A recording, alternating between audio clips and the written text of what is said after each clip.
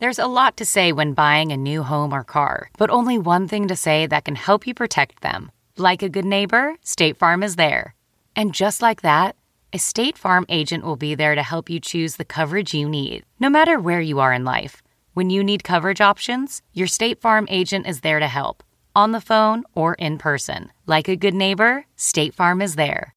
Most weight loss plans are one size fits all, not taking into account each person's individual needs. Noom is built for your psychology and your biology, meeting you where you are. Noom Weight uses psychology. That's why they say losing weight starts with your brain, but it also takes into account your unique biological factors, which also affect weight loss success. The program helps you understand the science behind your eating choices and why you have cravings. Stay focused on what's important to you with Noom's psychology and biology-based approach. Sign up for your trial today at Noom.com. That's Noom.com. Plus, check out Noom's first ever cookbook, The Noom Kitchen, for 100 healthy and delicious recipes to promote better living. Available for pre-order wherever books are sold. This episode of the Nerdist Podcast is brought to you by Squarespace.com, the fast and easy way to publish a high-quality website or blog.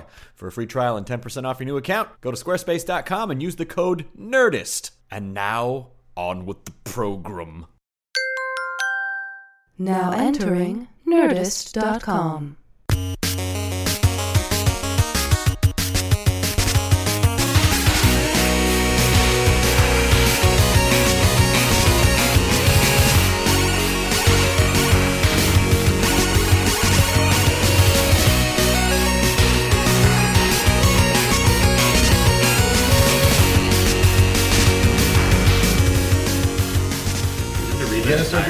No, just one. Are you going to do ads? Seems like your show would work well for it. Audible approached me. I want to see how it goes for a little bit. I would love to not have to do it, if I can. But it's really tempting. We're experimenting. It pays for your costs and stuff like that. It's like whoa. Sorry, that was good. Thank you. I had to sneeze. But we'll see. I mean, so far I'm not at the point where it's an economic hardship. You know what I mean? I've not used up all my all my space, so we'll see. Yeah, we're on it. It took us about 25 episodes before we were like, it'd be nice to get some, we do work on this. Yeah, absolutely. Hey, Paul F. Tompkins is in my house. Oh, no. Literally. He literally is. Literally in my house. In your house. In my house. Paul F. Tompkins, thank you for coming to my house and being on the Nerds Podcast. Thank you for having me. I've been so excited. I've been wanting you to come on for so long, and I'm glad that you were in New York for a while, and then you moved back. That's true. And then... now, you tried wishing on a star that I would be on the show. I did wish on a star. It's an ineffective booking policy. God damn it, are you serious? I found out the hard way.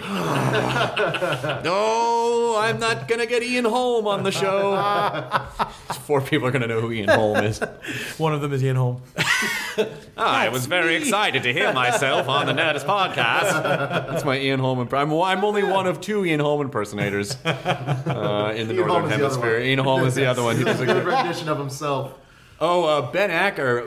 We could do the Thrilling Adventure Hour last night. As of this recording, that was just last night. Yes, but now, by the time this goes up in a week or whatever, it'll be... Happy anniversary! Back in 2010. But we did Thrilling Adventure Hour, which is an amazing live radio performance. Yes. And it's incredible. And you're a regular on the show, as is Autumn Reeser, who is fantastic. She's terrific. As is Paget Brewster and a bunch of incredible actors. And Acker and Blacker, the writing team of Acker and Blacker. The improbably named Ben Acker and Ben Blacker. Yeah, they both named Ben and their names rhyme. Ben Acker was telling me last night a Frank Nelson story that many years ago, which he said Sergio Aragonés had told. So it gets weird. I'm trying to remember who Frank Nelson is. He was like, that guy. Okay, yes. Yes. He hated Mr. Flintstone. No, Mr. Flintstone. Right. Oh, Mrs. Ricardo. There was some show years ago, like decades ago, and they wanted to. They put out a casting thing for a Frank Nelson sound-alike, and I think Sergio Aragonés was like, well, why don't you just get Frank Nelson? And so they made Frank Nelson audition. Wow. So Frank Nelson goes into a room and he's with all these Frank Nelson sound-alikes. And at the last minute, they changed direction. So they had to come out and say, Mr. Nelson, and he did the yes, And then and the entire room full of impersonators just stood up and applauded. and then when they were leaving, they were like, "After you." No, after you. Oh, well, okay. So that was a wonderful entertainment business story that I Wow. heard last night. That I auditioned for a commercial recently, and I had sworn after the last commercial audition I had, I said, I'm never doing this again. They're the because commercial auditions, if people don't know, because it's advertising, there's no pretense that there's any art to acting whatsoever.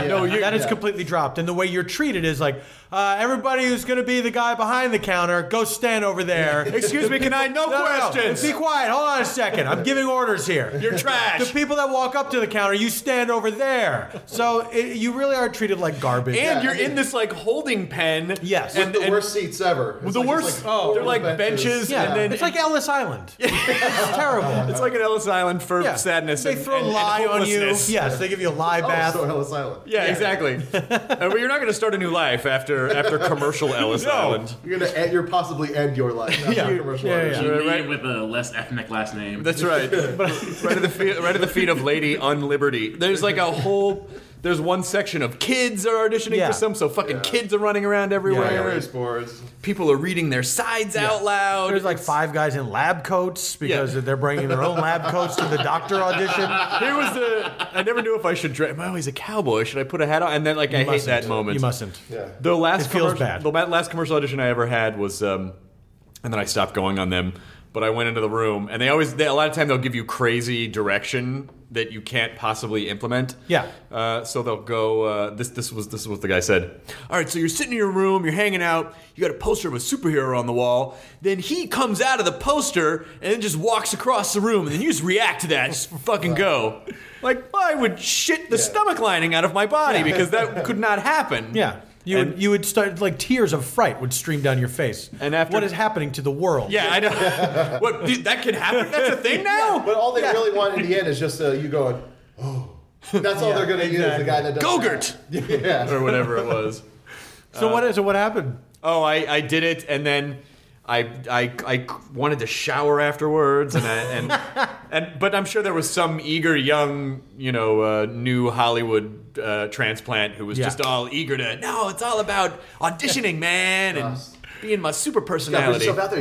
Everyone's got to see you. Do you still? So you don't still commercial audition anymore? No, I did one recently because the casting director had asked for me, and the one commercial I ever did, it was the same casting agency, and the commercial never aired. So I was like, this guy's nice enough, and he's a friend of a director friend of mine whom I worked with. So I said, okay, I'll go in, and it was. It's like one of those things where they're giving me so much direction. I've never been given this much direction for anything that I actually had the job for, And it was like all these different ways. And then I realized, oh, they don't know what they want. And so they're using me to try out a bunch of different stuff before they give somebody else the job. But I am helping them figure out the direction of the character. And guess what? You don't get paid for that. No. That's work. Like, I'm working now for these people. And also for helping free. them, almost kind of helping them to write their thing. Yes, yeah. So they might take things from me. If you improvise in auditions, a lot of times they'll just fucking take it. Yeah, but that's not just like commercial auditions. That's like other. I've seen that happen where it's like, hey, we're doing this kind of improv show idea. Come in with character ideas and situations. Wait, so by improv show, you mean you haven't written it yet, and you're just going to take all the improvised scenes from actors who come in? Is that what you mean? Yeah, that's exactly what it feels like. So I always kind of opt out of those because it's like it feels weird. Like Yeah. you're going to do this work, you're going to write some material, and then you're going to just give it to them. Yeah. for no reason at all. Yeah. And no appreciation. No appreciation. They don't care. Funny, thanks. All right, get out. Did you write that down? Paul Tompkins. I really. Boy, I wish we had like 3 hours to talk because there's so much I want to talk to you about. We do. No, well, we don't. I mean, we can't. I can't be the first 3-parter. You don't have to be in a row. You can parse them out over the course of the rest of the year. September is Paul F. Tomptember. So it's just like every week is a different chapter 4. early life. So you are from Philadelphia? Is that Indeed. good? I'm performing at Helium in a couple of weeks. It's a great club. That's what I hear. Everybody's really nice. I saw you there once. You got me and Did my you girlfriend and really? her family there. At Helium in Philadelphia? Yeah, it was like I kind of remember that. What were you doing there? I was visiting my girlfriend's family, and then you got us all in. I was just like randomly looking through the paper and saw you were performing, and I texted you. We barely knew each other, but I was like, hey, I'm with my girlfriend and her 4 family members. Do you think we could get into your show? He goes, yeah, come on down. Yeah, Good I show. mean, thank you very much. Yes. It's one of those things where I still have a lot of family and friends in Philadelphia, but I think I was doing like 4 nights or something like that. Yeah. So it was. There's a lot of people to get in there, so bet, yeah. it was not exactly like all my comps are spoken for. It's like no, there's plenty. I still need people to come see the show. Now, see, for you to say a comedy club is good, it must be an actual good comedy club. No, it was that it's a relatively new club. When I played it, I think it had only been open a year or something like that. Mm-hmm. So it's really nicely set up. The staff is great. It's in a nice part of town. And where they put you up is close to a lot of things. So The Rocky statue? It's really nice. It's not close to the Rocky statue. I'm sorry. God damn That it. is your number one Philadelphia What is the point? destination. What's cool It's a about small enough town. You can get there in a few minutes. What was cool about seeing you there, though, was because I had seen you so much at the M Bar and more of the alternative rooms in LA. And Yeah. to see you do a long set in a comedy that's club. true. Yeah. And Yeah, it yeah. was there was really no difference. Yeah. You just kind of did. That is the disadvantage to one of the many disadvantages to just doing comedy in LA is that you never get to see your friends or people that you like do long sets. You only That's true. You only see 10 or 12-minute sets. That is true. And getting to see Bamford at the Improv that night do 45 minutes, it's so wonderful to actually get a sense of what her long form Yeah, set it's is. since you just get a better sense of who they are and their comedy, it fits better in longer form. You Yeah. know? It's unless it's a guy just doing quick jokes, jokey jokes. It's you need a longer set for most comics out here. So Yeah. the better ones. I don't know how the 2-line joke comics survive in an hour-long set. I mean, I know they do. I just don't like that because I can't write those kinds of jokes, so I don't really understand. That's so much stuff that you have to write. Yeah. Yeah. Fill up 60 minutes to write of one-liners. That's a lot of material. And they're all hit or miss, I feel like they're like a 2-line joke is hit or miss, Yeah. and Yeah, that's it. Yeah. So for all the ones that you have to write to put together an hour, there's probably 8 times more that you've For written. the type of people that do one-liners, though, it's they usually have the personality type where even if it doesn't hit, they still have that kind of cocky, it doesn't matter because there's another one on the way. I guess it's easier if you realize you'll never throw any material out. No, I don't care. I didn't get a laugh. It stays in. I need to fill time. Yeah, exactly. It's it's a bad joke. You gonna get rid of it? No, I'm just gonna put it between 2 good jokes. Yeah, I'll bury it in the middle. You gonna do any crowd work? Heavens no. Heavens no. Show my personality? No, it's basically 200 or 300 jokes per minute. My friend said like late 90s he opened up for Emo Phillips in Texas, and he said Emo had a huge water jug with his set, he needed a big thing to put his set list on the side. And so to the audience, it was funny that he had this really big thing of water to drink from, but as he was doing it, he would check out his set. And but he needed something that big because he didn't want to have. Would he take a sip from this gigantic jug after every joke? No, I think it was just more of just to check in and see where he's at in the set. But that would be Surely, there was some other way of placing a set list. Nope, just a jug. Just a jug. Look, you guys, I've crunched the numbers. The only way I can get through this, I have to tape a piece of paper Got a code, to maybe? a water jug. Yeah. So you can't bring that through security to get on the plane. No, you don't understand. This contains my set list. Yeah. That's why Emo has that one really muscular arm. like the character from Lady in the Water. Oh God, why would I reference that movie? I don't know. I take it back. I take it back. I regret it. Wait, a character in that movie has one big arm? Yeah, Freddie. He's the guy from He's one of the guys from 6 Feet Under. And Freddie the big arm guy. and in Lady in the Water, he's just worked out one arm, and so he just has this massive arm. Does that come in handy at some point? Not really. Does the scrawny arm come in handy at some point? No, much like many What a of the plot twist. poin's don't come in handy What an at M. Night all. Shyamalan twist. It was the skinny arm that All of our saved arms the are day. too big to fit through that opening. Here's what a bummer that movie was. All of the exposition, the only way that they could get it across was an old Asian lady who was just remembering parts of the fable, and she would forget and then remember, and that's how it would drive the story. So like some stuff would happen, and then this girl would come out and go, "My grandmother just remembered another part to the story." Wow. So it turns out, and then like 2-page monologue of exposition. Wow. Yeah. That makes me want to see this movie, You know, which I have avoided. Yeah. yeah, I think you've made the right choice up to now. We were talking about sponsorships earlier on, Paul. Yes. And I would like to now demonstrate. That was not fair. They didn't know that we talked about that. Now they if I'm not do. going to keep that in. Alright, I I'm might just keep saying. that in. I'm just. podcast- No, that was before we started recording. This podcast is raw, Matthew. You think because you got eye Fair surgery, you can just Fair enough. be all cool or I whatever? didn't. I just left them in the car. What? So I'm just like, We were steps away from the car. It's like I forgot my glasses in the car. I was like, you could just lazy I'm not just going took back. over. I'm not going back there. Nah. back there where you can see. Let's see. Walk or see? This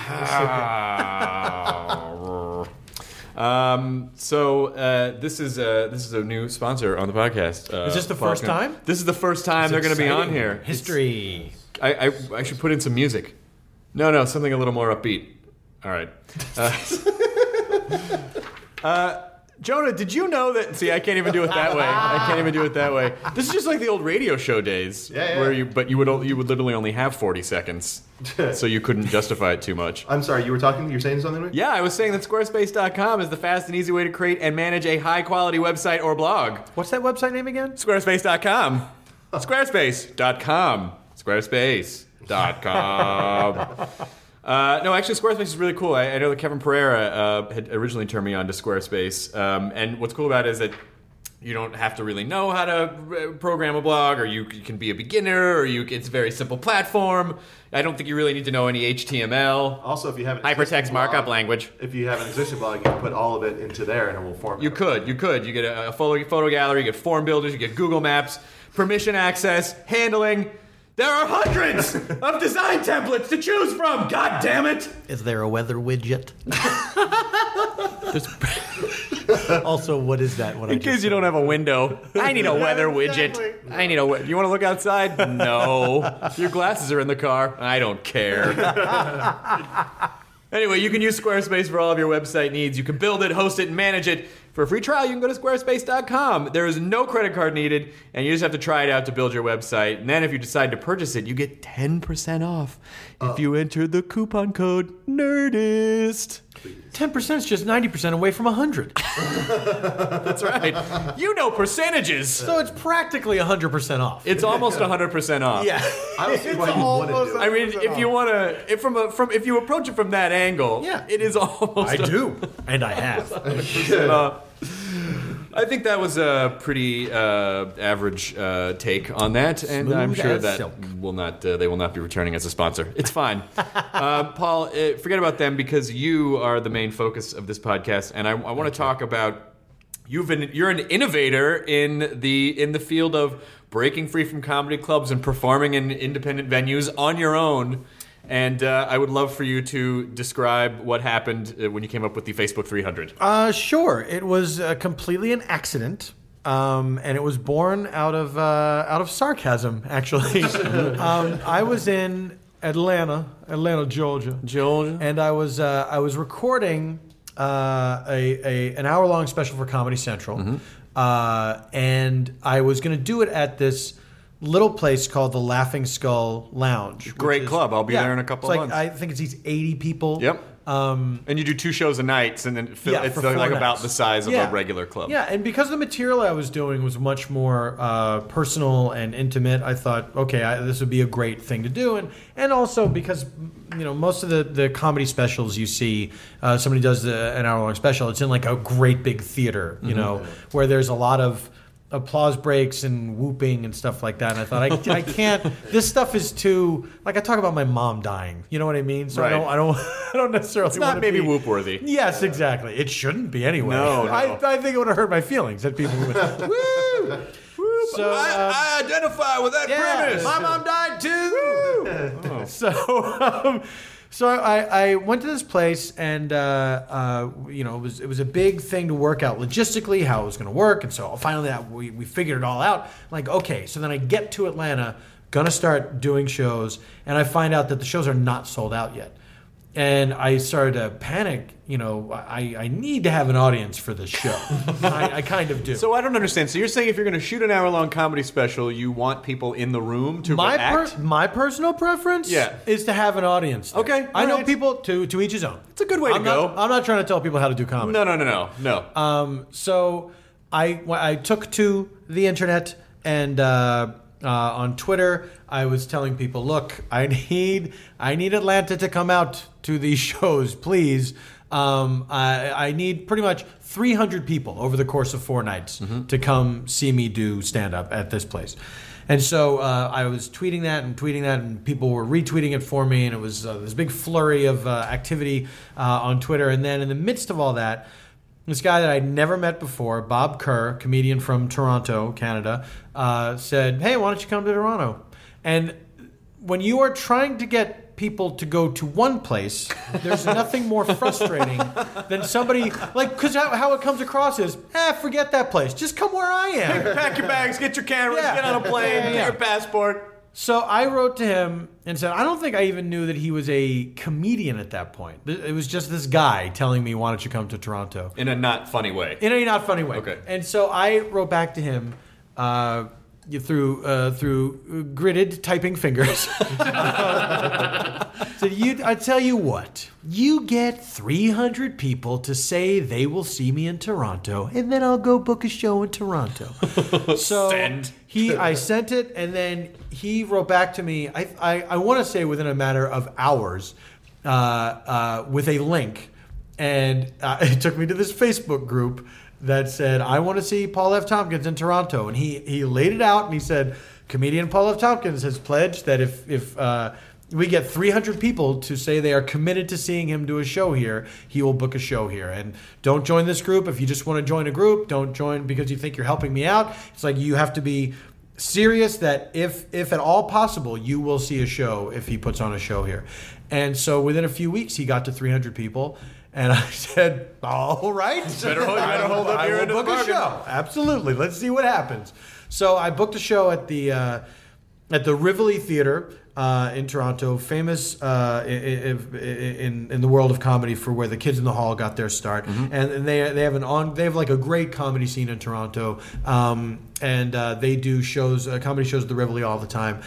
And so I went up there on a Sunday. I did. It's a smaller place. I did 2 shows in one night, and it was fantastic. They were like 2 of the best shows I'd ever done, and I began to think, okay, well maybe this is a workable thing. Maybe this is the way to do it. If I can get the audience in place first, and then do the show, maybe that's the way I can book things from now on. And so after that, I can't remember if I blogged about that and said, look, I would love to try this, or I think it was after the Toronto one, there was a little write-up in the Toronto paper, and Bob tweeted about it, and I retweeted about it, and then other groups started to spring up. And so I wrote on my website, hey, I think there might be something to this, and here's how it works. If you want to start a group, let me know. I will spread the word as much as I can, and when you get to 300, I will book a show. And since then, I've done just about a dozen of these, I think, and 99% of them have been absolutely fantastic. There have been a couple underattended shows. That's 1% away from 100%. Exactly, Jonah, exactly. That's how his brain works. Yes. You're talking his language. Yes. So it's been great, and now I'm coming up on the in October. It'll be the 1 year anniversary of this thing starting, and I'm going back to the Rivoli and doing a show, and I'm really excited about that. And I feel like that'll be the real test of how this can work. If I have established these groups, which fans start, so it's always if people want to see me, rather than me hoping to round people up. It's like, no, definitely this is a place we would like you to come. There's enough people here who want to see what you do. Perform there once, the group stays, and then it becomes a means of communication, like a mini fan club, a localized thing of, you're on Facebook already, You're on Twitter already, so I can reach you through that, and say, I'm coming back to that place that I played last time you saw me. So we'll see. So the Rivoli will be the first test of that. And then to go back to a lot of these venues, for the most part, I think it's all, I would happily go back to all the same venues that I've already played. And keep refining this process. But so far, so good. It's such a logical... when I saw that you were first doing that, I was like, God damn it, that makes so much sense. Because, it's rare that... I don't usually think of comedy in the simplest terms of, well, if people come see you, then you can do a show. You just kind of book shows and you show up and you hope that the club got the word out. And, and I've started experimenting with like promotional street teams because there's just never really enough advertising budget. Yeah. And... it's also been and really the interesting. advertising that the club does might have nothing to do with you or your sensibility. Well, that's very true because you don't. What most non-comics don't understand is that you can go to these clubs and they paper the room with like free ticket night. So like a redneck could show up and be like, "Hey, this isn't fucking funny." Yeah. And they want to see Jeff Dunham. Yeah. You're not Jeff Dunham. And then there's that weird.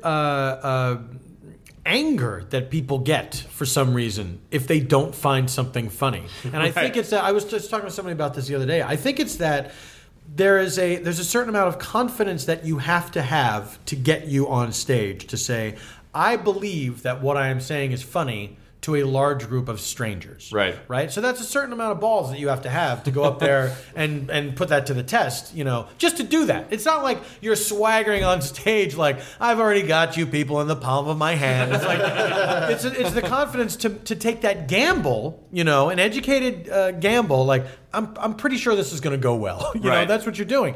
And so everybody thinks they're funny. So if they see a guy on stage that has the gall to get up there, the courage and the confidence to get up there, just to get up there in front of a room full of people, and they don't find it funny, I think that the psychology of it is, like, I'm funnier than that guy, but I'm scared to do what he's doing. And so I'm going to yell from the darkness. I also and ruin think it. the other part. Oh, and then a lot of times when you try to engage them, they shut down and they don't want to talk. Yes, because they're cowards. But I think the other part of it is they are, in their minds, I think they are renting you. Yes. As like the same way that you would hire a real estate agent or anyone. Yeah. You work for me. You're the expert, and you work for me now. Yeah. And you're not giving me what, as a consumer, I feel I should be getting. So fuck you. You're not doing what I consider comedy. Right. And I want to hear only what I consider comedy. And so that's what you're dealing with in comedy clubs a lot of times is a bunch of people that have paid no money to get in. They don't value the experience, and so they have no reason to invest themselves. Right. If somebody pays, and comedy clubs are expensive. Incredibly expensive. I don't know how anyone affords it anymore. Yeah. So if you've paid all that money and then you pay for the ticket and then you have to buy the minimum and stuff like that, drinks, food, whatever, I think you're more likely to say, all right, let's hear this guy out. Right. It might not be what I consider comedy off the bat, but I'm going to give this guy a chance and hear what he has to say because I came here to have a good time. You know? But somebody that just came there to get drunk because it was a free ticket, it's like, well, it's just another venue to drink, really. we might as well do it there than someplace else. Fuck you, I don't have to shut up. I didn't pay anything for this. So now the marketing that comedy clubs do, the advertising is not individualized. It is just... it's comedy clubs, so just go on the radio. It's the top-rated radio station. So regardless of what they do, you just go there and you do comedy, and then people come to the comedy club. Right. And it's like, well, there's different types of comedians, though. I'm not sure my demographic is urban youths, 15 to 24. I'm not 100% sure that they're going to get me. Come see Earthquake this weekend. Next weekend, Paul F. Tompkins. But it's more like, the thing I've come into, the thing that I've run into is just the sort of morning zoo model where it's like really crass stuff, and it's like I try never to sound judgmental or snobby about this stuff, but that's just not who I am at all. Right. Like the stuff that those guys are laughing about is not the stuff that I laugh about, and it's not part of my comedic vocabulary, so I can't just join in. So then I end up coming off just not that funny on the radio, because these guys have gone down a direction. They've gone down a comedic road that is unfamiliar terrain for me, and I can't just all of a sudden. I don't have a whole other persona that I can pull out from Well, it morning also radio. misrepresents what you're going to do at your show, too. Exactly. So you don't want people to be like, hold on a second, this guy. he did like 10 ovary jokes on the radio, and I didn't hear the word ovary once when I went to see him. This is fucking ridiculous. I think what like the Morning Zoo guys though, like it's like these guys hang out with each other every weekday for years, and it's like just kind of jumping into a close knit group of friends, and they have all these inside jokes or sound effects as they probably would be, and then like it's hard to like kind of jump in and be, hey, me too, guys, play that fart duck noise again, you know? Yeah, but having done a morning radio show for a while in LA, I can tell you that what happens is you're so exhausted most of the time that you're, I don't want to say dead inside, but you just go into like shortcut mode. And so all of your shortcuts are just blah, like kind of like what you said. So part of it is they're probably not even listening to what you're saying. No, you're killing time. Yeah, you're killing time. You're killing time for ads. Yes, and the relationship of the comedy club to the radio station is a flawed relationship. It's imbalanced because the comedy club is saying, well, we get free advertising on this radio station. We send the comedians there, and then the radio station mentions our comedy club a bunch of times. And in return, the radio station gets to fill time, which is their prime directive. It's like, look, we have to be here for 3 hours. No choice. We have to keep talking for 3 hours, right? So we need people to help us fill 3 hours of time. So the thing is, the radio station definitely gets what it needs. They have filled their time, right? The comedy club, maybe people care enough to go to see the comedy club. Maybe they don't, though. So it's not the greatest form of free advertising, you know? There's no guarantee that that's going to be effective. Right. And I would go out, when I was doing comedy clubs, I like to sometimes go out and do a poll of the audience and ask them, how many people are here tonight because they heard me on the radio? And nobody ever, not a single person in a single city, was there ever a response. And nobody ever came out because they heard me on the radio. Really? Not a single person. So have you stopped doing the radio then? Yes, that's another part of this, of the way of booking these shows, is that I don't. All the promotion is built in. It's built into the momentum of the group, and it's. I keep reminding people. I interact with the group online. It takes no time at all, and it's kind of fun, you know, to get people excited about these shows, and it's kind of a neat thing. So everybody wins except morning radio. Yeah, Finally. They're still killing time. They're fine. Don't worry about morning radio. They're just not worried about you. I feel like they're killing time in a retirement home. Like they're just ever closing they're just edging toward death. You know, like when those first cars start rolling out early next year that have like Pandora and you know, like it's gonna be a bummer. It's gonna be a real bummer for radio. But sounds like flailing when you tune in the morning. Just a little. like that. Hey guys, we're still here. We're still here, right? You guys, is anybody out there? Who else is fat we can make fun of? It's like, I feel like they're in a studio just trying to see, like, if like in a post-apocalyptic world, if anyone is still out there. Exactly. We have an encampment. Yeah. Please, bring supplies. It's going to be like the recorded the recorded message in 28 days later. Exactly. But I think I will say, and I will go on record as saying this, Paul. That I think you are definitely one of the best comedians working today, without a doubt. Well, thank you very much. And I think any good comedian that you would respect, that you would ask, would say the same thing. I interviewed. I had Bill Maher on the podcast, and we were talking about when you were on Real Time, and he was like, Did he remember who I was? He loves you. He did. Not only did he remember, he was like, I love Paul F. Tompkins. Oh, that's very and sweet. we just decided that that we just wanted to make it more about other stuff that was going on in the show, and it wasn't anything against you about not being on the show anymore. He thought you were great, and he loved Except I was not on the show anymore. Except you were not on the show After that anymore. That's decision. difficult to argue that point. Part of that decision was, let's not have Paul on the show anymore. But I think it was, let's have more of this other stuff. And let's not have Paul specifically. Right. You just said those words again. Let's not have Paul. It's just they had puppets, and they were like, how do we achieve this more of the other stuff? But I don't think it was anything personal along those lines, because everyone, like anyone you ask, they love Paul F. Tompkins, and you were the first comic to ever tell me, oh, you don't, because there was this sort of, I always call it like pre-Vatican II comedy, which is the idea of you got to go into any room and you got to make those people laugh at any cost. Right. You work for them, And you were the first person to say to me, you don't need to perform for any audience. You should find people that want to be there, perform for your crowd, and if you're not having fun performing, don't perform for the people you're not having That's fun the thing. with. It's like, when it comes to music, they're not telling people in bands to say, it's like, you got to play music that everybody will like. It's like, you play the music that you are good at playing, that you like playing. When musicians go out on tour, they play to their fans. Yes. That's how they make money. Exactly. There is a period, though, any kind of artist that you are, any kind of performing artist that you are, you have to do bad gigs in order to get good at what you do. And that toughens you up. But the problem is, like, a lot of our colleagues believe that you always have to do the clubs. You always have to do that. It keeps you honest and stuff like that. And I feel like I've been doing this for over 20 years. If I can't keep myself honest, if I can't tell the difference between when I'm just kind of coasting with people who are in the know and when I am really working as hard as I can to the best of my ability, then that going to that club is not going to help me. You know what I mean? There's a time of paying dues where absolutely you got to take your lumps, because that's how you get good. You develop a thick skin. You work harder and harder. But at a certain point, I want to get new fans, but I feel like the way I'm going to get new fans is not necessarily going into hostile environments and trying to win people over with what I do, like getting one person at a time. But Like the Islamabad Improv? You're not gonna exactly.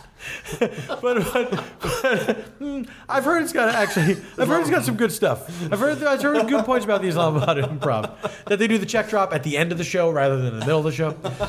But I feel like I would rather do shows for people that know who I am, who might bring somebody and say, this guy's really funny. Well, I think that there's no question that's going to happen. I'm getting the same amount of new fans that I would had I gone into the shitty club. Right. Probably. I'm willing to take that gamble. You're probably getting more because these people are friends with people who probably have a like sense of humor. Yeah. And they're going to come in, this Paul F. Tompkins. You just start getting. I think what will happen is these groups will start becoming friends, and then like when you do the Paul F. Tompkins 300, everyone will show up dressed as Spartans. I would love for that to happen. If anyone's listening out there, get 299 of your friends to dress up as Spartans and go. I would love some combo of like Spartans and like a nice coat and tie.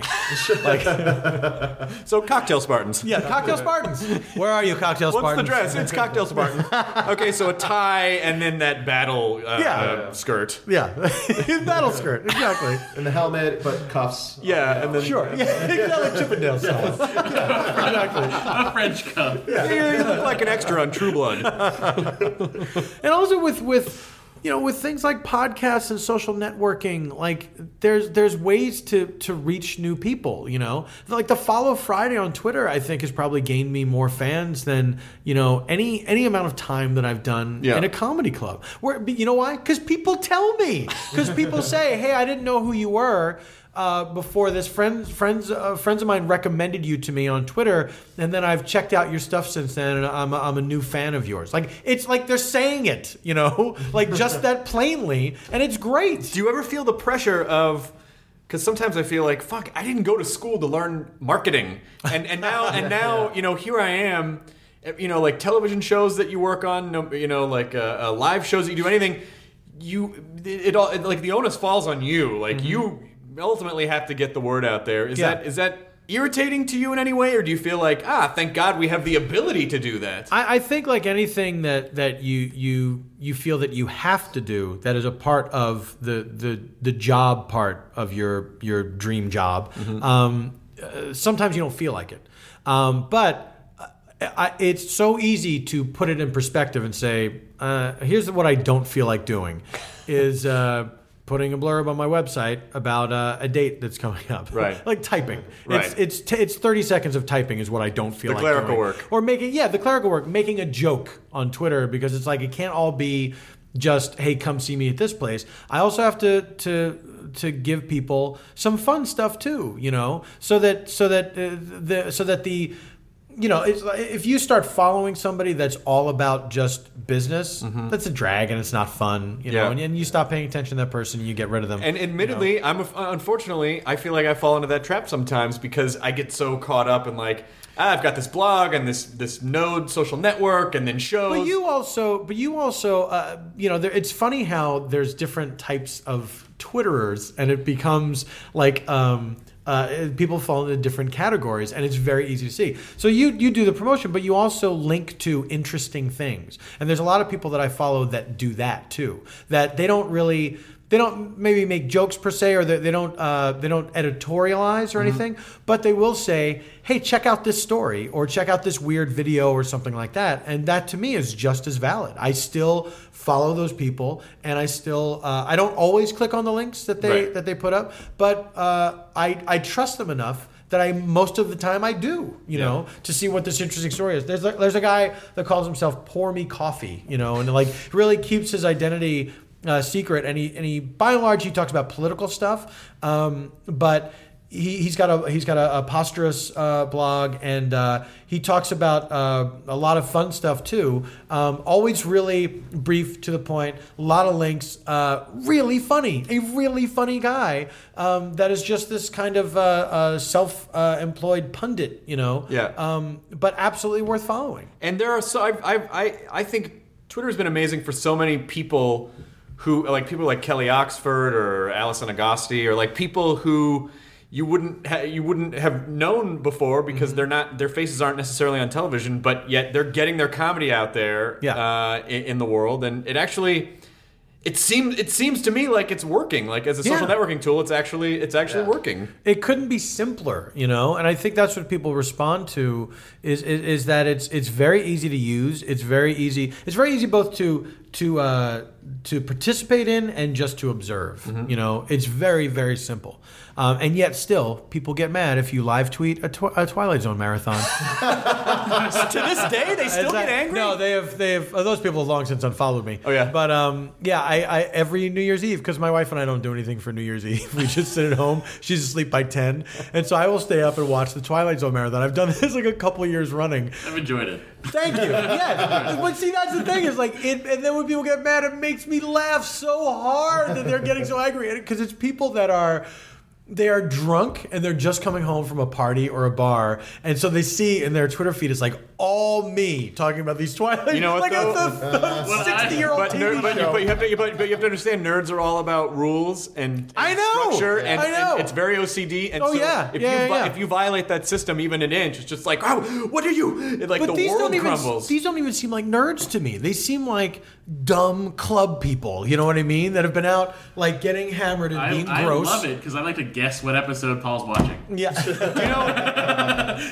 The Talking Tina episode. Yeah, exactly. I always thought I had an old bit about this, but I never do it in clubs because most people don't know what I'm talking about. But I had this old bit about how I thought Twilight Zone should be called "Nice Try, Asshole" because it's always someone trying to do a thing, but in the end, nice try, asshole. Yeah. You also had a joke about the Twilight Zone ride at California Adventure. I did? Yeah, you don't remember that? No. Oh, man. That was like back in the M-Bar days. I remember. Holy shit. Yeah. I don't know what... Well, how did it go, Joe? Yeah, seriously. Well, I really didn't do it. Just it's something about the... It went a little something like this. Since you asked. Why are you dancing, Jonah? There's no reason to be dancing. It was a long time ago, so I'm going to have a few drinks before I get into the bit. Maybe I'll have to have a few just to remember it. But they get really upset if you violate Twitter laws. I had on my an iTunes review another thing that cracks me up because I started a podcast recently, and that I definitely want to talk about. Sure, the Pod F Tomcast. Yes, and I went to the iTunes reviews, and I never read reviews because it hurts my feelings. Right.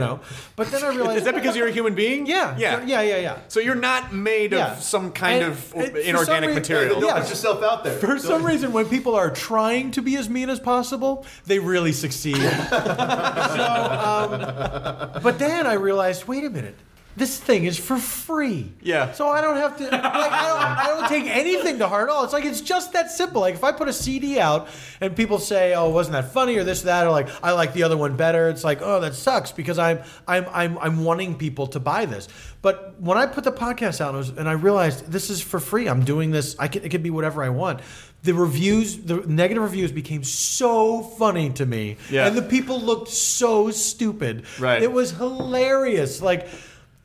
There was one where it was a rules thing because the conceit, the very light conceit of my podcast is it's nighttime on the internet. Now, I know that people can listen to this any time of day. I know most people are going to be listening to it during the daytime, probably working out or doing household chores or whatever. Paul, can I take a guess at what some of the people might be? It's not nighttime. Yeah. What I'm listening to. It was one person who gave me, I think, 2 stars, and the whole review was major podcast rule violation. Like they actually said it. Let me see if I can find You didn't wait. So you didn't look at your podcast statutes? Was that the well, problem? they should publish the rules Somewhere. So I don't know if I have to go downtown. Is to it the some kind county of a courthouse. wiki, or is it a You're supposed to register with Ricky Gervais. on Wikipedia? But yeah, it was about what time of day it was. Like you can't say what time of day it is. Yeah. Oh, can I say it's nighttime on the internet? No. What rule is that says I can't say But that? it's literally somewhere always nighttime on the internet. Yeah, it's true. So some guy wrote me the other day, and he was like, on Twitter, he said, the audio on your podcast is shit. What, you can't afford real equipment? And so, of course, I clicked on his profile. I was laughing, and I clicked on his profile, and he had 1 follower. And I literally typed in, but I didn't send it, like, and now I see where all your followers went. Like, there's no, you so want to retaliate, you say something back, and you're like, this poor guy, he's got 1 follower. Poor guy. I feel bad for Some him. of our reviews on iTunes are hilarious. What's amazing is, and especially on Twitter, is you'll see similarities in tweets. You'll see like a similar kind of negative tweet. And just from a statistician standpoint, if you go through, you see striking similarities between the way people look and the types of responses. Yes. I have a lot that you get. On TweetDeck, I have a column that is just Nerdist Podcast. Yeah. So every time I should really take it off. I don't know why I do this to myself, but I should just every time someone says something, and you'll see in groups people are saying that they like a particular thing, or There are some weird. I mean, that like you should have a certain person. Twitter as a data tool is fascinating for that reason alone, because you see that sort of like freakonomics, like, oh, these seemingly unrelated data points are actually all have some kind of unifying thing, and they look the same. They have the same haircuts. They follow the same 9 UFC fighters. There's probably a Tap Out logo somewhere on their avatar. Like, it's so fascinating. It's fascinating. Yeah, it's really crazy. But I want to talk about the Pod F Tomcast because you've been talking about doing it for a while, and For a while. well, because been a while. because it was yeah. because rather than just like here we were like hey, let's just go start talking and then that's it. But yours is actually going to be you want to do a produced show, Yeah. and so that just takes a little more work. Makes the rest of us look bad. Well, but I foolishly announced that I was going to do it right before I had just moved back from New York and was still like we were still settling into our new house, and we were about to get married.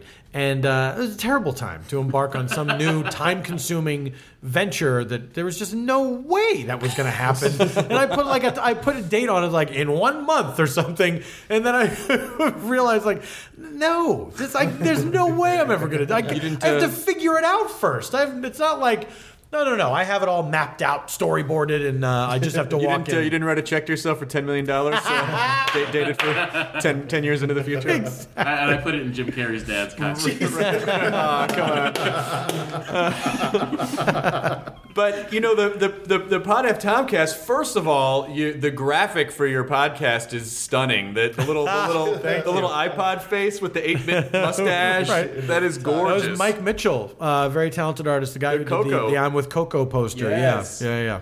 So how many episodes have you done? What's your plan with the show? How was the first episode received?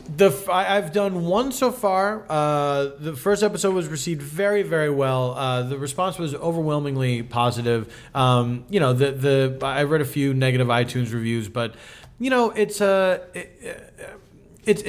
a form where you really can. I love podcasts so much, and I listen to a ton of podcasts, and it's a form where you can do whatever you want. It can be whatever you want it to be. And the way you decide to listen to or not listen to a podcast is whether or not you like it. Mm-hmm. And it's just that simple. Mm-hmm. And I kind of like that. I think I become less... I become completely non-judgmental of them. It really is whether I like it or I don't like it. And people like to break it down in reviews like, I like this part, I didn't like that part. And to me, it's like if I like most of it, I will listen to it. Right. It's weird that I don't even think anymore about this segment I can skip over or whatever. You know what I mean? You turned me on to In Our Time with Melvin Bragg, which it became too overwhelming because there's a backlog. Do you guys know this In Our Time with Melvin Bragg? It's fantastic. It's this British guy from the BBC who sits around with 3 or 4 people who are experts on whatever topic they're going to discuss. The brainiest scholars you could crazy. Ever. Like Cambridge, Oxford. Yeah, they'll talk about specific, thing that happened in history. Like the Norman invasion. Yeah. Or they'll talk about the concept of friendship. How old is friendship? What evolutionary purpose does it serve? It's literally anything that has happened within the span of humanity, they will cover. Yeah. That's great. And they'll talk about it for an hour, and everyone is brilliant. Yeah. And it's fascinating. And this guy, Melvin Bragg, how he keeps everybody on topic and on track, because sometimes he'll say, well, hold on a second. You're getting away from the question that I asked. How does he fucking know everything? I know, it's crazy. It's crazy. But the one drawback to that podcast is you really have to pay attention to it. You can't drift off. I suffered from listening to it while driving. I was like, whoa. No, absolutely not. What happened? No. Where'd the Mongols come from? They're talking about Mongols all of a sudden. I don't know what happened. I would listen to that podcast, and I'm so backed up, like a year's worth backed up. Oh, yeah. Where I would say, all right, today I'm going to iron a bunch of shirts.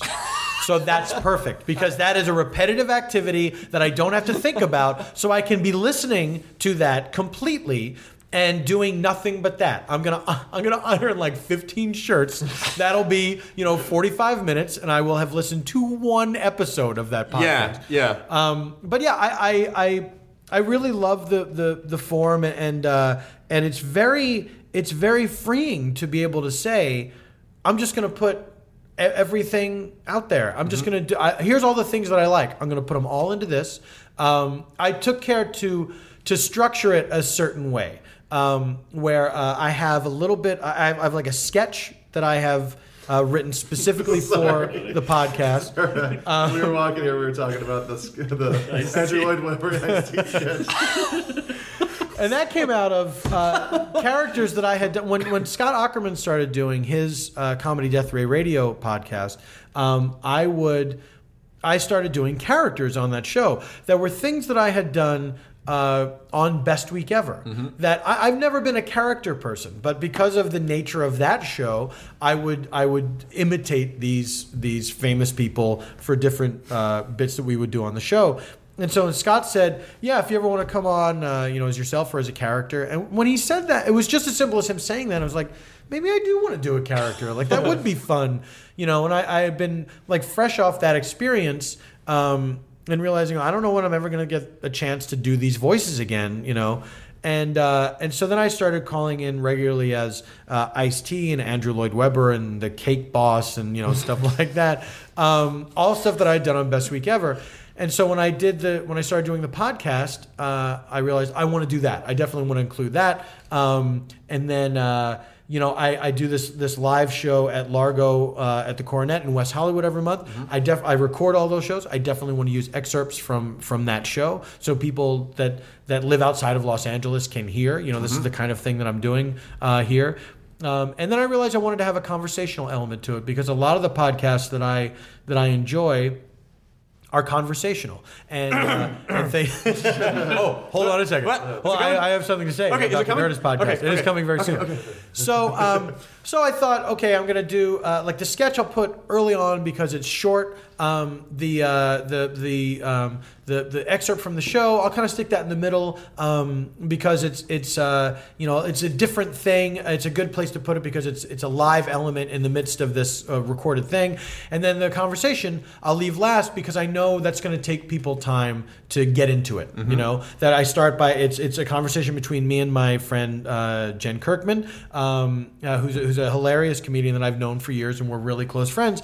And so she's a character, and I thought I enjoy listening to her take on things so much. I'm going to start at the beginning with how we became friends, and then from here, and like even just doing that, realizing like, okay, next time it'll be a more focused conversation. We'll pick a thing to talk about, and then it'll be like no longer than 10 minutes. Okay. So it's like knowing that. And one of the things that I kept in mind as I was doing it was this thing is going to evolve. I don't know what it's going to become, but here's where I'm starting. It's so exciting. It's so exciting. Because like when people say, because I'm sure they ask us all the time, like, how do I start doing comedy? You're like, how do I start doing comedy? You've gotten that question before, right? Of course, yes. And it's like it doesn't have to be done when you start.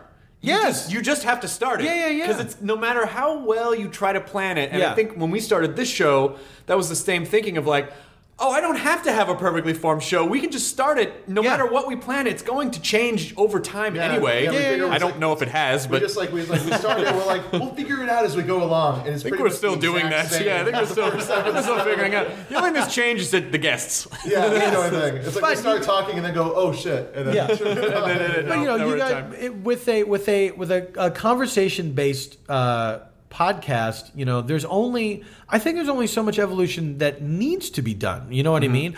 Because the evolution that happens is you're getting better at doing the thing that you're doing. You know what I mean? You get less. It's very self-conscious the first time you turn on the mics and you're going to sit around. You're very conscious of this is being recorded. Right. And so gradually that self-consciousness falls away and you get better conversation because the self-consciousness leaves. And I think that's the evolution that happens in a podcast like this. So, Paul, what is your favorite? I think we've gotten. I think we've gotten better at not stepping over each other. Yeah. Or There you go. Now, I have to make a confession. What happened? I did not initially listen to the Nerdist podcast. And let me tell you why. Let him finish. No, it hurts. Let him finish, Chris. I very dumbly assumed that it was going to be some sort of technical thing. I really did think. No, but that's not a bad assumption. It's called the Nerdist Podcast. That's the complaint on iTunes sometimes. I went solely by the name, and I thought, oh, he's going to talk about tech stuff, and I won't understand that. This week, SD cards are up 16 gigabytes. To be fair, I did not think it was going to be as dry as all that. But Cyberduck or Fetch, you guys. FTP clients in the house. Already lost. Yeah.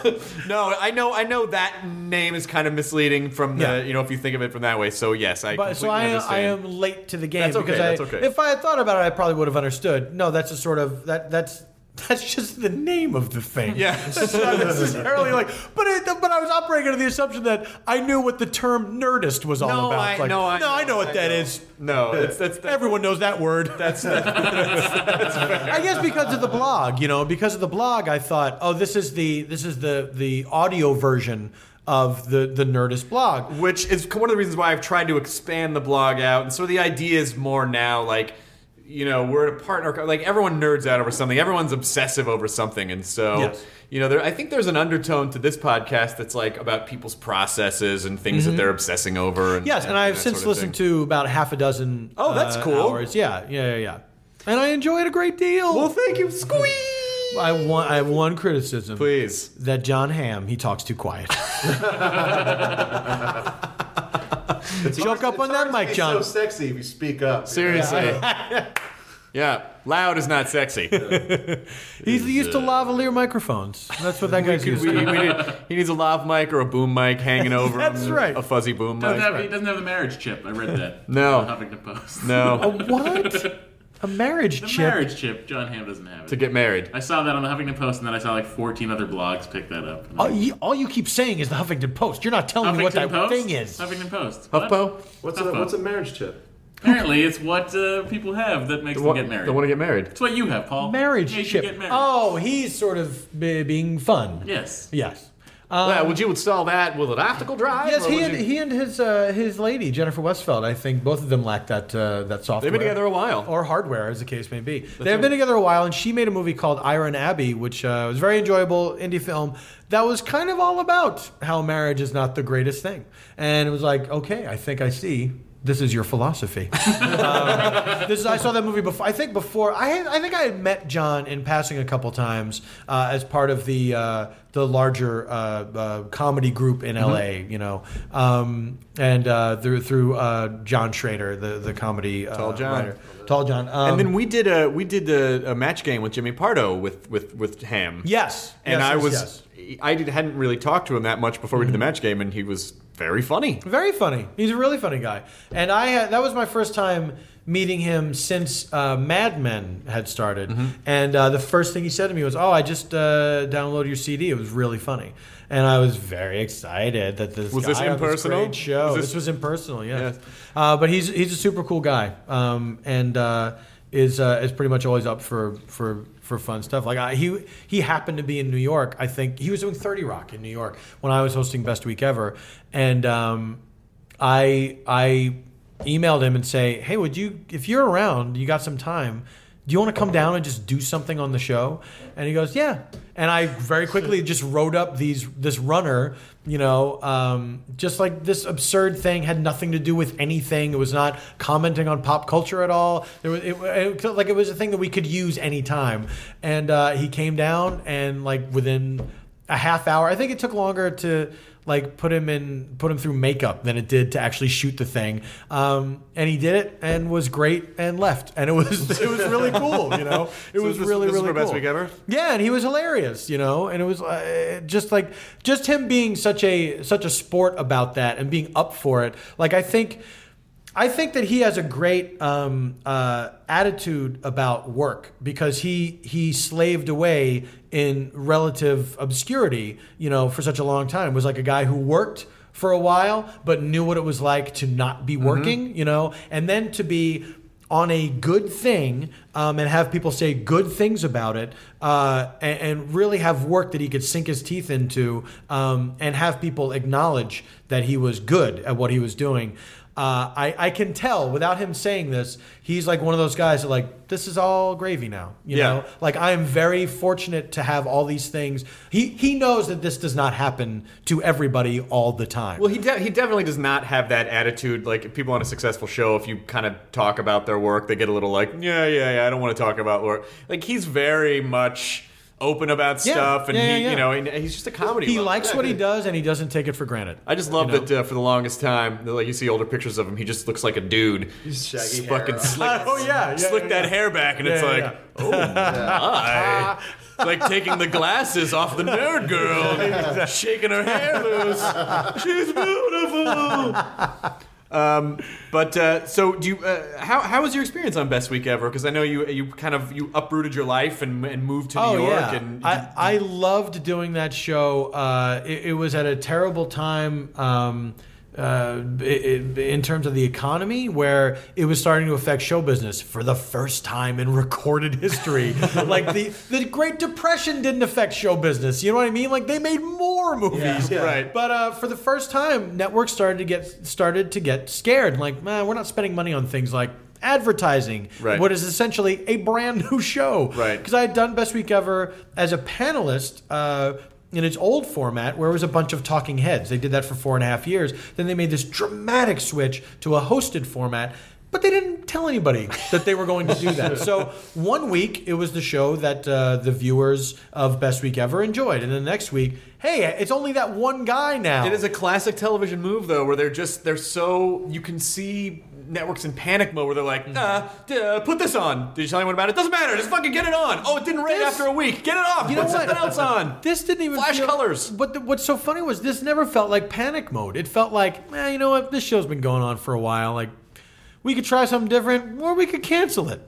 Let's try something different. And so they tried it different. Like that whole process seemed very calm, you know, and it did not seem like it was born out of panic whatsoever. It just seemed like, this thing has been happening for a while. Other shows are rating better, and especially on VH1, which is mostly reruns. Like they have 5 shows that they just rerun incessantly. So it really was like we're saving so much money with this reality programming where disgusting people try to have sex with each other.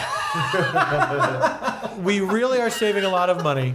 I guess we have enough cash that we could do something different with Best Week Ever. Disgusting ex-celebrities trying to have sex with each other. We have one show that's not about... spin is- Yeah. We have one show that's not about monsters trying to procreate. What say we do something different with that show and see what happens? And then the experiment was not a success because we didn't automatically have millions of viewers come out of nowhere that just discover our show by accident and become in love with it. There's some type of osmosis. Yeah. So they were like, we gave it a shot. No, you didn't. At the end. You didn't really give it a shot. You didn't really give it a shot. We gave it a shot at letting them give it a shot. No, keeping it on a couple seasons is giving it a shot. Yeah. But I had such a good time working on that show. It was so much fun to be writing, producing, and performing comedy on television every single week. Was a blast. I loved the people that I worked with. It was a real. I loved the challenge of it, of making it as good as it possibly could be. And for as many people that think they knew what we were doing on that show and could be kind of dismissive of it, we endeavored every episode to not just be sarcastic, but to actually make some commentary wherever we could. There was plenty of silliness on that show, absolutely. But my thing always was, let's go a little bit deeper with this. I know it's silly pop culture, and I know we're making fun of stuff that by and large doesn't matter. So let's try and find the thing that does matter in this, rather than just Britney Spears still dumb. Like let's try and make a commentary. Just slip in a little commentary in a funny way. Well, that's society as a whole. And you can't have that Britney's dumb approach like I do Chelsea Lately all the time, and you can't go on and tell the audience, hey, this thing that I've gone out of my way to comment on isn't worthwhile. Like, because you're basically telling the audience, you're stupid for caring about this. I'm stupid for being here. This whole thing. And people have made that mistake, have gone on that show or shows like that, and made the mistake of saying, who cares about this? Yeah, and then it's like, that's kind of what our whole premise is. Fuck you. Yeah. So you gotta kind of have fun with it. Yeah. You gotta have fun with it. But and there also you had a famous falling out with Weird Al Yankovic on the. I was so happy when you guys finally mended the bridge. Do you know this story? It sounds familiar. It's a wonderful story so that I hope you don't ridiculous. mind. Like a No. mystery. It is now in the current hour of stand up I'm doing is all about work. So it's all different jobs that I've had on screen and off. There's. When Best Week Ever was in the multi-panelist format, we shared studio space. We shared a wall. Studio space is not correct because we were in an office building. We shared a wall with the I Love the series of programming. I love the 80s, I love the 90s. And so the sound would bleed through. So whoever got there first, whichever show got there first that day, had the right to complain about the other show. That was dumb, but So it was. you guys weren't so much productions as tenants. Yes, exactly, and that was the only system that we had of dealing with this ridiculous situation. So one day, one of our crew goes over to tell I Love the 90s to keep it down, and the guy comes back and he's kind of giggling. He goes, "Weird Al Yankovic's over there," and I said, "Oh, next time there's noise, let me go over there. And I'll make a bit out of complaining, and it'll be funny." So I go next door, and I make this huge display over the noise that Weird Al is making, and I'm calling him weird. I'm like, "Come on, weird!" And I'm being as over the top as possible. And he's being so apologetic, and I'm like, he doesn't get that I'm kidding around. So I go crazier and crazier, and he still never quite gets it. And then I realize, I have never met this guy before. I only thought that I had. I've never met him. And so I walk out. I'm kind of embarrassed, and I walk out of there. And I, like, for years and years, I was like, this guy yelled at this guy, and he has no idea. And I'm thinking, he must know that I was kidding around. And so I finally told you the story, and I said, could you find out if he knew I was kidding, right? And Chris wrote back to me and said, no, he thought you were serious. At this point, like, years had gone by. Oh man, I felt so bad because he's the sweetest guy ever. Oh, the nicest guy in the world. And so he really did. And so I felt like I was doing some very effective patchwork, and I wrote back and go, "Paul, it's all okay with Weird. Yeah. Everything's gonna be all right." So that culminated in I was doing my Largo show, and it was an anniversary show. It was the 8th anniversary of doing this show. And so since then, I had talked to Weird Al a bunch of times, and we had worked together on different things, and so I told that story in my opening monologue, and then as a big surprise, I brought Weird Al out, and we hugged in front of everybody and put the feud behind us. But yeah, that is my favorite memory of Best Week Ever, was that ridiculous time when I thought I had met Weird Al. I had not. In fact, you had just verbally assaulted him in a way that he... I was meeting him now, for sure. So it wasn't... So like you said, you've been doing comedy for over 20 years. Mm-hmm.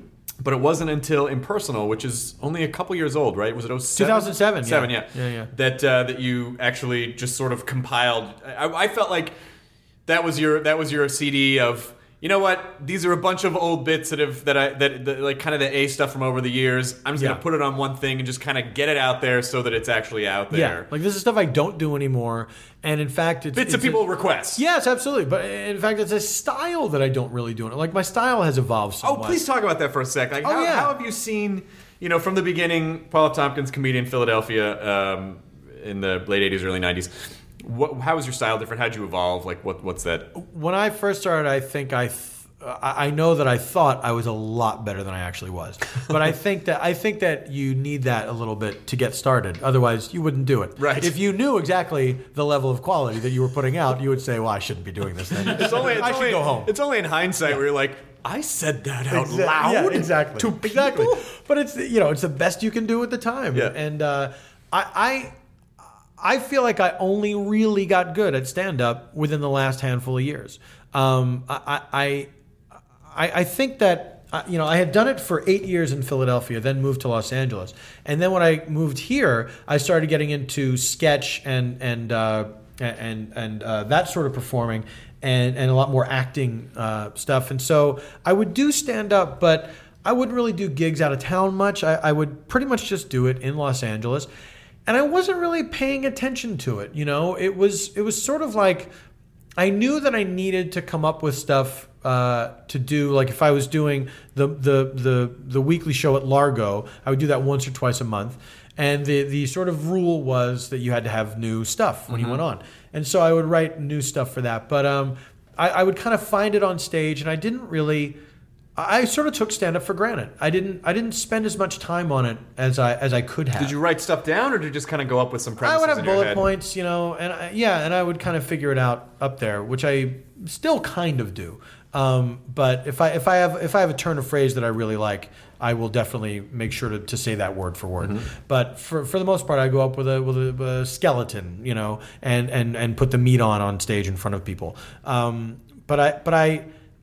It was around the time of doing that CD that I realized, wow, I've started paying attention to this more. I started taking more road gigs because when I wouldn't have a regular TV gig of any kind, I would go hit the clubs, and then that started making me a better comedian, was headlining, was that, well, you have to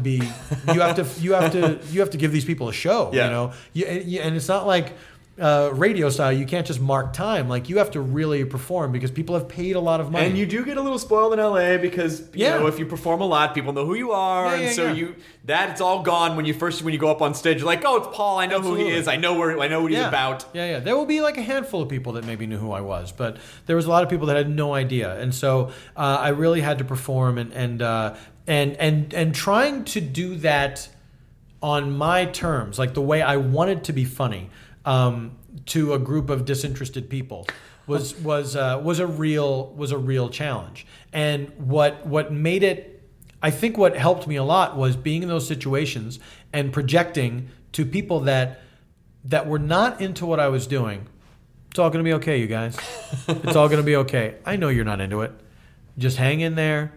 By the end of this, I will have turned you around. And I had to believe that myself, at the very least, I had to project that to the audience. Like, I know you're not on board with this, but you will be, and it's going to be fine. And that actually worked, And then there came a time when I got tired of doing that, right. Where I didn't want to have to do that anymore. But, because with the clubs, you're up against so much stuff that gets in the way of the show. And the analogy I like to use that I think is a really apt analogy is that you are the movie. And the way the club makes money is from the popcorn. Right.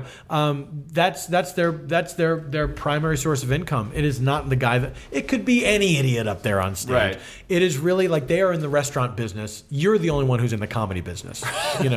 So you have to understand that you're doing your comedy in somebody's restaurant. Well, that's why it's refreshing to find a spot like Laughing Skull or Acme in Minneapolis or like a club where you feel like, oh, they actually care about the comedians. Yeah. And not just, get up there and keep, stay up there until we drop the check. Yeah. And But even those places, they still have to deal with. Of course. They got to sell drinks. Of course. They got to sell drinks. And they can care about comedy all they like. But at the end of the day, if they want to stay in the black, they have to sell booze while you're up there in the comedy business. Right. Yeah. They're still in the booze business.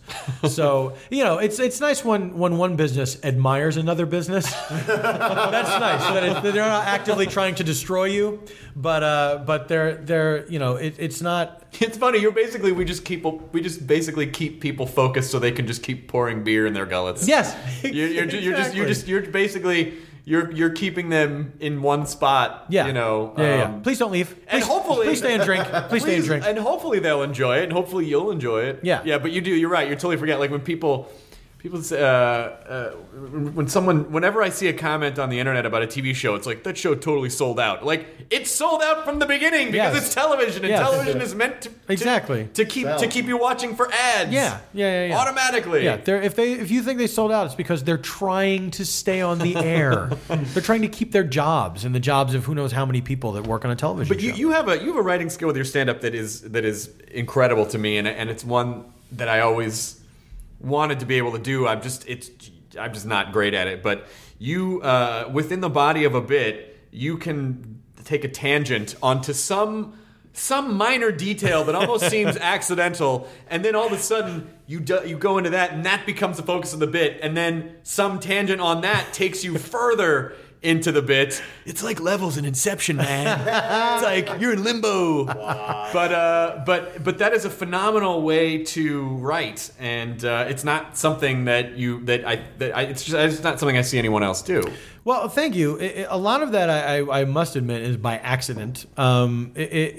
I feed a lot off of the energy of the crowd, and I like to allow for the possibility of improvisation. So I might write like one tangent in there, but where it goes depends on how people respond to the tangent. You know what I mean? Like if they laugh at this weird thing that I threw in there, that's ultimately a thing that I think is funny, that I don't necessarily know if the audience is going to think is funny, but I hope they think is funny. You know, like when you're writing stand up, the idea is this is so funny in my head.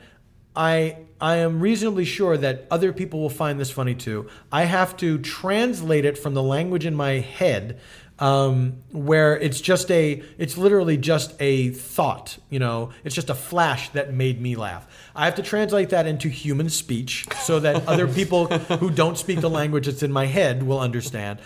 And then, okay, I know that if I phrase it this way, this is how I say funny things.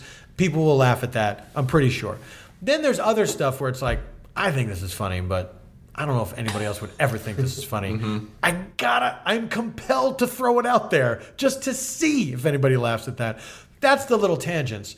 And then if people do laugh at that, then my instinct is always, let's see how far I can push it. Let's see what I can get out of this. That's so amazing you say that, because I did a Wired article a couple months ago about the stand-up writing process, and I talked to you and Zach Galifianakis and a handful of people at Bob Newhart, and Newhart's whole thing was, he has and it's just funny to hear this from Bob Newhart. He has a series of bailout points in his bits, Yes. and he's like, if the bit's working up to that bailout point, and then I'll keep going. Yeah. Then if it stops working, I get out at the next bailout point. Yeah. And then I go home and rework it. So it's funny. That's really what it comes down to, right? He's built in all these trapdoors, Yeah. so that he can just fucking get out if he needs to. That is, I think that's a very elegant way to express it. It's pretty much you keep talking until they stop laughing, and then the next time you talk about the same stuff, you cut out the part where they stop laughing. It's a very simple. It's like, I know they will laugh up to this point. Any further than that, they will not laugh. I remember actually at that Helium show in Philly all those years ago, you did like a 10-minute chunk on like the Talking Ape. Oh boy, that one! I tried with that one for a while. I thought it was like the area I was with was like dying, and then like, but at the end of it, like, because it went on for like 10 minutes or so, and then like at the very end, I think it just felt like 10 minutes. no, I thought it was great, but then like at the end of it, you were just like, and that one was for me. Back to you. Back to you. That was a bit that, you know, every once in a while. Well, thank you. It remains a great premise. Every once in a while, there's a thing like that where you think, "Oh my god, that's one of those things that was so funny in my head."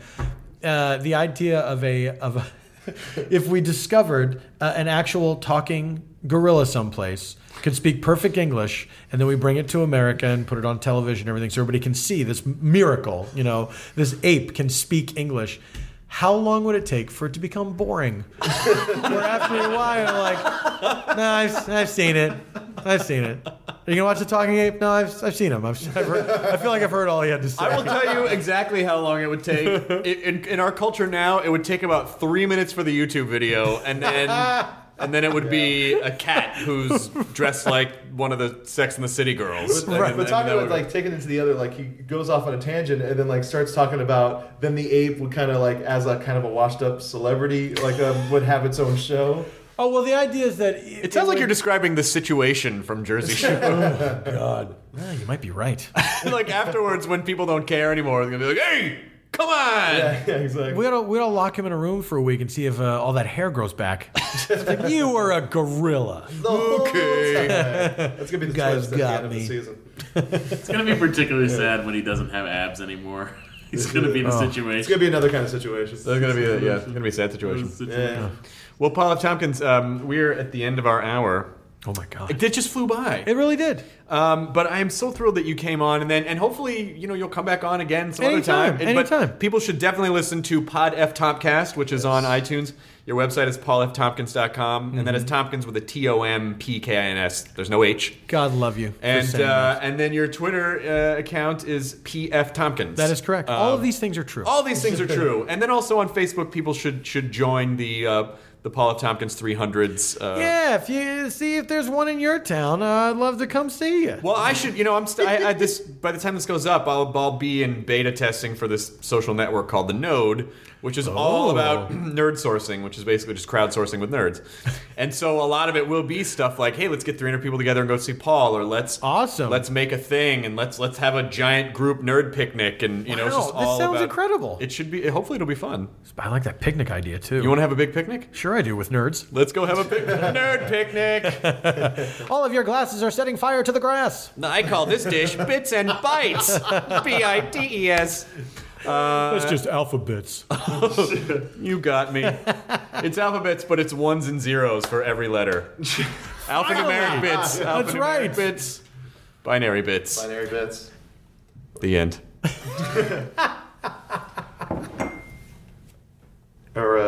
Sorry. The end. I remember. How do you come after binary bits? Thank you for listening to the Nerdist Podcast number 33 with Paul F. Tompkins. And I'm already sick of doing that character voice. Hey guys, couple things before I let go of your ears. First of all, I will be performing stand-up comedy at Helium Comedy Club in Philadelphia, hometown of one Paul F. Tompkins, who you might know as recently as seconds ago. That'll be Wednesday through Saturday, August 25th through 28th. So come on out to that, say hi after the show, and I'll be like, hi, and you'll be like, hi, and I'll be like, see, we talked about this, and you'll be like, stuff comes true, or whatever. Also, if you're interested in getting information about the social network experiment, The Node, then send us an email at node@nerdist.com. All right, thanks for listening to the Nerdist Podcast number 33. Have a superlative week. Now leaving Nerdist.com.